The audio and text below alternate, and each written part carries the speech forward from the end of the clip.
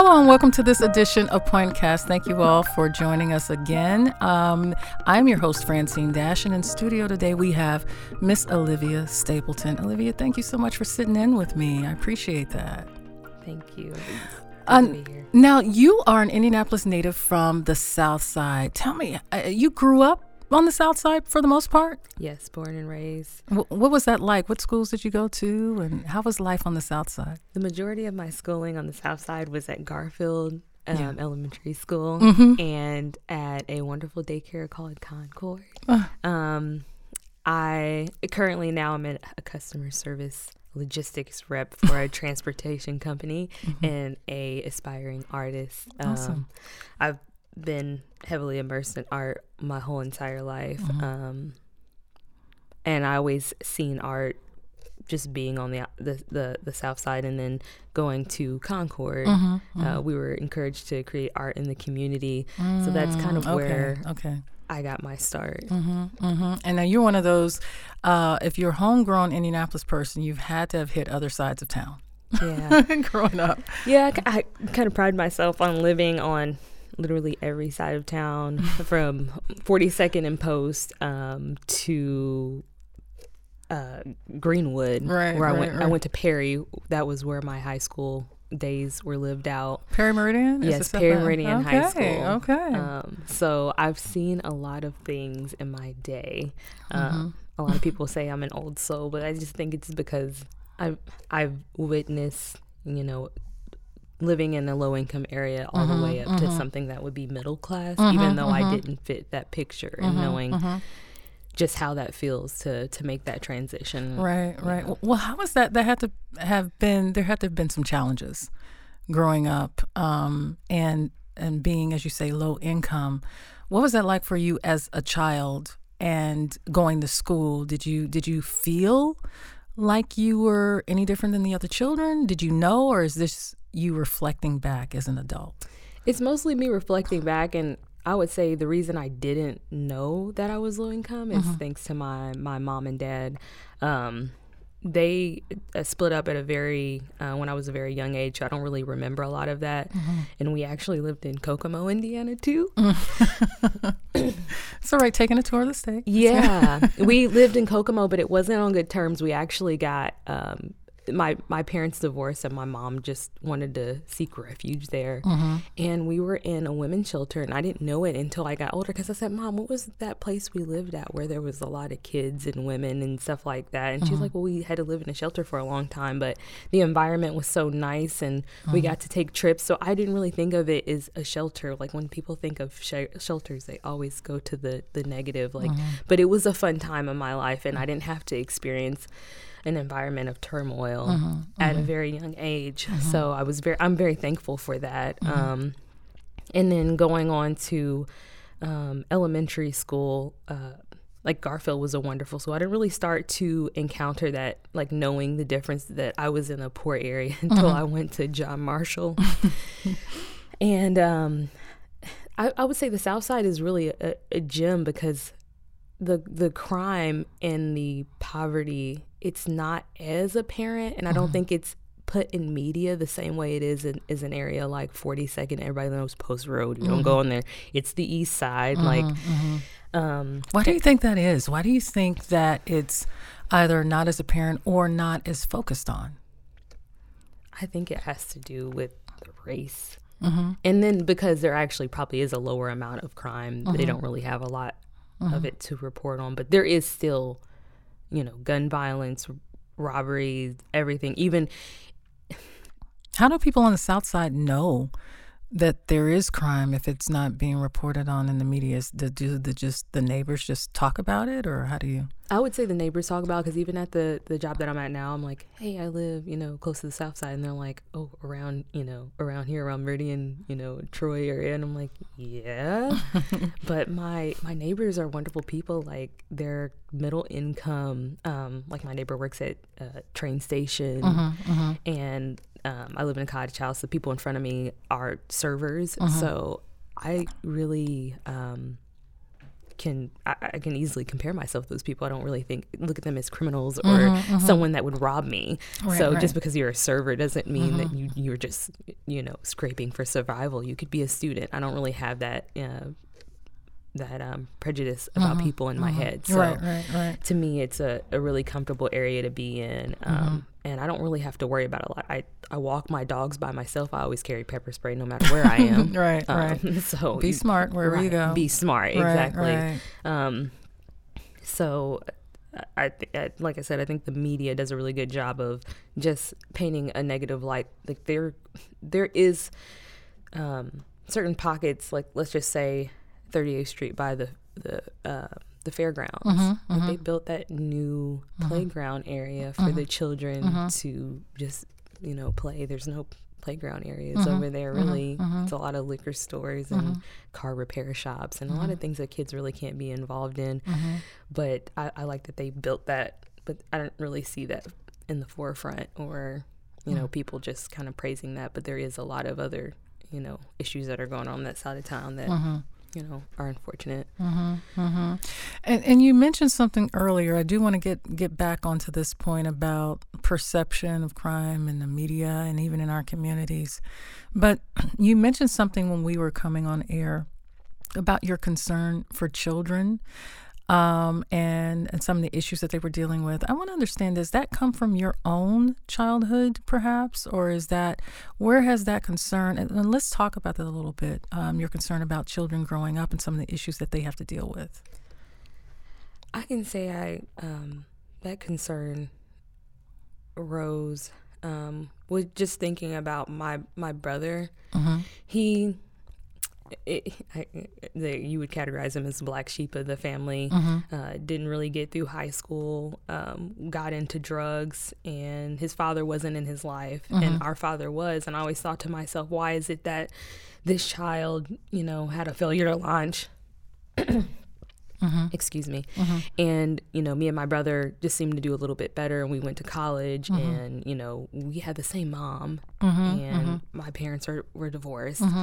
And I looked back to, what his childhood was like, and he wasn't really exposed to a lot of things that would help him get a leg up, to know that a different life was possible. And then in college, I was going to IUPUI when I was thinking to myself, I'm like, this is $1 million university, and it's right next to one of the poorest high crime areas, Hallville. It's right across a bridge. So I did a video, I think it has like maybe 100 views, but people started commenting like, thank you for shedding light on that issue. Like you drive across a bridge and there's no parks, there's no large community centers. I know there's churches that do a lot of things in that area specifically, but there's a lot of abandoned houses. It's not safe to walk around, in my opinion. People don't go over there, but it's right next to a university that's thriving. And then you see a little regentrification, but there's no involvement in the community. From the university's part. Yes, and these kids are hopefully going to be going to that school. And I could just imagine how I would feel if I was from Hallville and I'm like, this is what my area looks like, and all this money is going to this university, but none of these where, how did my mom manage to raise me with the, if you were in a single parent household, you just kind of reflect back on like, how did my parents do it? Right. Seems even more amazing when you become an adult. Yeah. Because on the South Side, my mom had Concord, and that's like a low income daycare. Like she could afford that working at Etching. It was a glass company she used to work at. But she had assistance as well. She had support. Yeah, she had support, but I just sat there and thought, I'm like, how do these parents do it? How are they expected to raise a productive member of society with no resources? And there's no jobs in this area. And then the environment that kid would have to be grown up hearing gunfire. Yeah. And that can do something to a person to hear gunfire all the time. I remember one of the things my father said when he was in Vietnam is that he couldn't get the sound of gunfire out of his head for years after he left, and he still deals with that. talking about the children and that disparity that you're mentioning, and the economy and no jobs in that community. Right now, there is a lot of talk about this being the best economy that we have ever had. And what you've just shared with me is in contrast with that. So what are our elected officials missing? Where are they missing the boat if they think that this is the best economy that we've ever had, but you're saying you're seeing something different? What are they not seeing? What do they need to see? I think they need to see that if we want safer streets, if we think we have the best economy, we can't ignore a whole, social class of people and think that these problems are just going to disappear.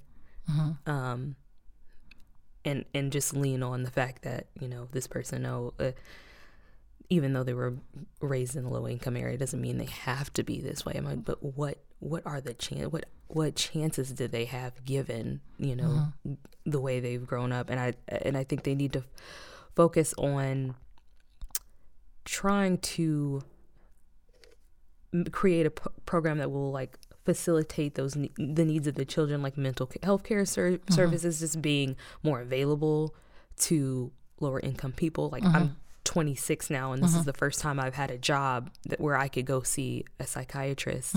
Or you had the benefits afforded to you. Right. Okay. Or even knowing that I could do that, or that's something that is normal, because I didn't even know, an adult, even if you don't think anything is wrong, I think you should just go have a chat. Check in. And Well, people have physical checkups, and mental checkups are feasible and a good thing to do, I believe. Speaking of mental illness, we've spoke earlier about how mental illness is not treated in certain communities as it should be in the medical or healthcare category. It's treated in the criminal justice law enforcement category. And we have people, and you've talked about some of your experiences of some of the things that you've seen where people who should be receiving mental health care are instead funneled through the criminal justice system. I want to talk about your thoughts on that a little bit more and kind of understand where that comes from for you. Well, I mentioned my brother earlier, and just really understanding, why he couldn't really get a good footing, and still struggles to this day in this world, and just finding his place. At a very young age, he was diagnosed at 20 with schizophrenia. And even the doctors told my mom, that's not, normal. But my mom had never even, we don't have anybody else in our family that struggles with that. So she tried her best to get him involved in a program, Adult and Child. And there were certain instances where, they would switch his medication, because when you are diagnosed with, he's schizophrenic, bipolar, they run you through a lot of medicines. And in between those times, you may have episodes. And when my mom is not a trained healthcare professional, she's just Jackie. She would Jackie the mom. Yeah, the mom, though. Seriously, she's my superhero. She would call the only people that, you call 911 when something's wrong. And they would treat it like he was a madman on the run with a gun, and they couldn't really talk him down. They're not trained. And, that's a government issue. I mean, I can call a meeting with the town or whatever, and maybe talk to some of my local cops. But, it's something that should be implemented. Because it is a crisis, just like the opioid now. Now that it's so, it's such a big problem now. We're like, okay, let's, but mental health. But even and just opioid, criminalizing it, that's been existing in certain communities for a long time, right? And mental illness has as well. So is this our new opioid crisis? Right? Because it's a healthcare. Even the opioid crisis is a healthcare concern. Because now people it is. Now it is, exactly. But back to the point about just having our officials trained on how to keep the situation to where you're not criminalizing the individual for having a mental outbreak. Right. How has that been on, I'm sure it's been a stressor on the family dynamic, but for your brother, do you feel that he's starting to receive the support that he needs long term? Or is he still considered more someone that's handled in the criminal justice side or category? I would say it's both. Both, really? Yes. Just judging by what happened the last time, he was supposed to, he has his medicine driven to him by the people who take care of him, which would be adult and child. And there was just a miscommunication with a very, I would say, what, a schizophrenic person not going without medicine. And they told my mother, we're going to drop this off to him. And they never checked in on him. And they live in group homes and they live with other people. They're supposed to be monitoring their activities. Okay. And it's just kind of like they dropped the ball. And he just went missing for 2 days and then was arrested. And now, did the police know when the report was, I assume some report went to the police, were they notified that he was a mental health patient under care, or did they approach this as a standard missing person, or what was the approach? It was a standard missing person, but when he started, so he the whole story was he ended up getting up to Boone County and taking someone's car, and that's how they found him. And then another instance, I was going to ask how he got to Boone County. I don't know. To this day, we still don't know. And then the second instance is where he left his group home. He went downtown, and he was trying to jump off a building, and someone found him. Okay. Yeah, because my mom simply can't keep him at her house, but she would try her best, but it's not safe for her. Right, but both instances, he was, detained. The second one, obviously, you can't go, taking someone's car. But I would say is the most care that he got when he was incarcerated was that they gave him his medicine and they gave him a place to lay his head. But there was now that he's out, he is in a facility, adult and child, that they are given a counselor. They take them to, go to the Y. They do different activities with them. So I don't know why that wasn't continued when he was incarcerated. He didn't stop being schizophrenic when he was detained. I don't know when that started. So at no point was the judge alerted of his mental state? Yeah, definitely. So that was not taken into consideration when he was put in jail or sentenced?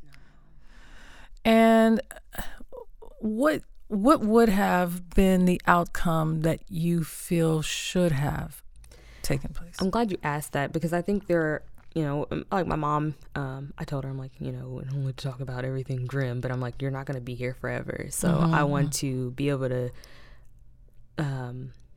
help Chucky in creating a life for himself and what that looks like. But I definitely will need help from, the people he stays with. And so I believe that there should be consequences for actions. I mean, it's just because, he does have mental health challenges, it doesn't mean that he doesn't understand that. So I don't want anybody to think that, just because you do something, there's no consequences. That's not what I'm saying. But I think that, like you said, his mental state should be taken into consideration. Because if someone's in an office and they're like, I just feel like killing myself and everyone in here, they may take them to the psych ward, not the jail. So it's obviously something's not right. And Jim usually shows up to work and he does his paperwork. But today we're doing something different. Right. So I've just been trying to have conversations with her about that, because I'm now established. We've been leaning more toward just hiring our own therapist and finding a different group home, because I feel like they're not doing a really good job of finding him a job. Like they don't do job placement there with him. So he doesn't have any productive lifestyle right now. So what type of expense have you all researched and gotten to the point where you started to look at the costs yet? Yeah, I have in particular with the psychiatrist and the therapist, because I think he could be doing a lot better in that that area.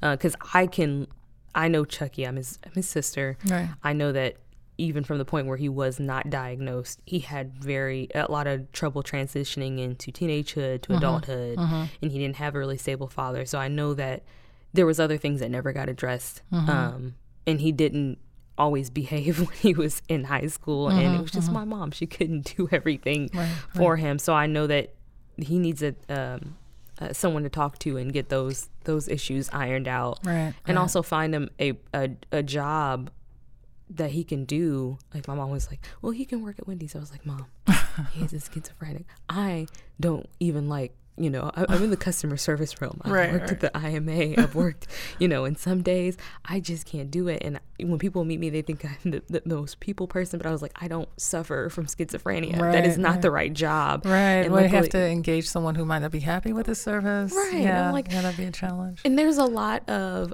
just speaking on jobs, there's a lot of places that hire ex-felons, yes. Or mentally ill individuals. Like, car dealerships get bad raps, but I remember in every dealership that I worked in the detail department is where, there was a lot of teenagers with autism, Down syndrome, because it's really easy. You don't have to interact with the public. Your task is to get this car as clean as possible. And it's simple. So you're saying the jobs are there. You just want to put your brother in a situation where he can be trained to have a level of productivity and some semblance of independence. But it sounds like he may have to have some institutionalized part in his life, all of his life. I don't know what his exact diagnosis is, but it doesn't sound like he's going to ever really be able to come home and be home with his family and be safe the way that you all would want him to be. Right. Yeah. So when I look out at the political landscape, there's a lot of talk about healthcare costs, and mental health care awareness. And there's some people who are talking about this very issue and wanting to make healthcare. Now, I have not read all of the plans, but there's talk about making healthcare like this available and free for everyone. And there's talk about making healthcare like this and available for some people who buy into it. There's a different variety of plans out there. Have you heard of anything out there currently that you would find interesting, that would fit your family's needs? Is Medicare for all a solution for your family, or is something else better for your family? That's a really tough question. Yeah, it is a tough question. A lot of politicians are having a hard time figuring that out. I would say, or not even the plan. What if your brother as an adult was supported through taxpayer dollars for the care that he received, and the family just simply paid for a health care plan for him that was moderately priced? I think that type of plan would be more effective, and I think it would most likely, if I had the choice, would give you more choices. That's the issue that we're running into right now. You can't choose. You can't choose. Okay. And then, luckily, like I said, she has 2 established children, so I'm like, Mom, we can just help. Pay for it. Yeah, we can pay for it. Right. Luckily, there's not a lot of people like that, so you have to think of others. What can other people do that don't have the resources that we have, or when we didn't, right. This is what we had to work with. So I would say and that gives you a certain type of freedom when you can just go and buy it yourself, right? And you can just not worry about fussing through the limitations of this versus that. You just go get what you need. And so that's where your family currently is reviewing the plan that you think will work best for your brother. Yes. Well, I hope you all find that, because that seems like that's a very tough journey to be on. How old is your brother now? He is 34. So still pretty young. Yeah, he's still very young. A lot of room to be productive and to do some good things. Right. Before we get close to ending the show, I want to go back to something that you mentioned earlier. Was we talked about children. We talked a lot about mental health, but you also mentioned this. That there's crime and things going on in different communities and that we're not always aware of them. We hear about crime persisting in certain areas more than others, perhaps. Well, you've given me a basic reason, but what do you think needs to change? Because the way that I see crime is that it's not good for anybody. It's not good for any community. So it shouldn't be our best kept secret, right? So what should we demand as voters happen when crime takes place in our communities? This is going to be a very large answer. Take your time. Oh, goodness. I feel like when communities are gentrified, Mm-hmm. what then happens to those people who live there? Mm. Where do they go? I mean, like you said, it's the best kept secret because people hear that and they're like, oh, well, the community's going to be looking nicer, and but where do those people go? The crime goes somewhere, and asking a person, I feel like the candidate that I've heard something that is closest to what I'm trying to, my message that, or what I would want an elected official to say, is Kamala Harris. She ran a Back on Track program, which reduced recidivism rates in her area, in LA in particular. So giving the people who had just got out of prison access to job training, mental health services, things that people that age should have. But it's such, I feel like that's too late in the game, It's something that needs to be done, but, when you're already, even if you're a first-time offender and then you're finally just then getting those things and knowing that those things are available to you. Where do you think it should happen? I think it should be between the time that you leave for college. What if you don't go to college, though? Even in high school, I would say, really, because I saw a lot of my peers where I started off when I moved from the South Side. We moved to the West Side, and I went to Guyan Creek. Now that I'm 20, I'm seeing some of those friends that are excelling. Like I have a friend that's getting her master's in nursing. I also have a friend, Darius Rose, who was shot down in the streets in Hallville. And we grew up together. We went to the same elementary school. So how do these outcomes happen? And he was, tied up in some gang situations and just seeing the outcomes of all my peers. And I'm like, how did this happen? How's the system letting these people fail? And Guyan Creek is in a pretty decent area of the West Side. But I feel like when you're in high school and you see those, kids are misbehaving, they're not showing up for school, there needs to be a program in place, just like when you get incarcerated and you have the programs where they expunge your record because you went in there and you did a fresh start program. But what can we do prior to that? Preventative. Right. What are the parents doing? Is there any parents in the house? Is this a person that has experienced a lot of death in their childhood? Like all those things are important, and that's a mental health issue in itself. You're talking about a wholeness or to education. Like I said, it's a totally different perspective to the education environment that we don't currently have in across the board. You may have it in certain pockets, but I think I hear what you're saying. But starting early instead of offering it after there's already a record, doing more to deter before there is, and looking at some of the markers that we know exist from about third grade forward. We can pretty much, there are some so-called predictors. So I think I hear you, and having money perhaps put aside for that. So that's something that local officials could address more, is making more dollars available for that sort of support, social service support for schools to intervene when there are children having problems progressing for whatever reason. Right, and we can use there's people in the community that feel very strongly about this, and I'm sure they would be able to put their manpower together to create solutions and show these kids that, you know, I came from this area, but this is what you can be. You don't have to aspire to a life of crime or even just end up in it, you know, because it's not like you say, oh, I want to be a convicted felon. Yeah, no, you know, what no kid grows up talking about. Yeah.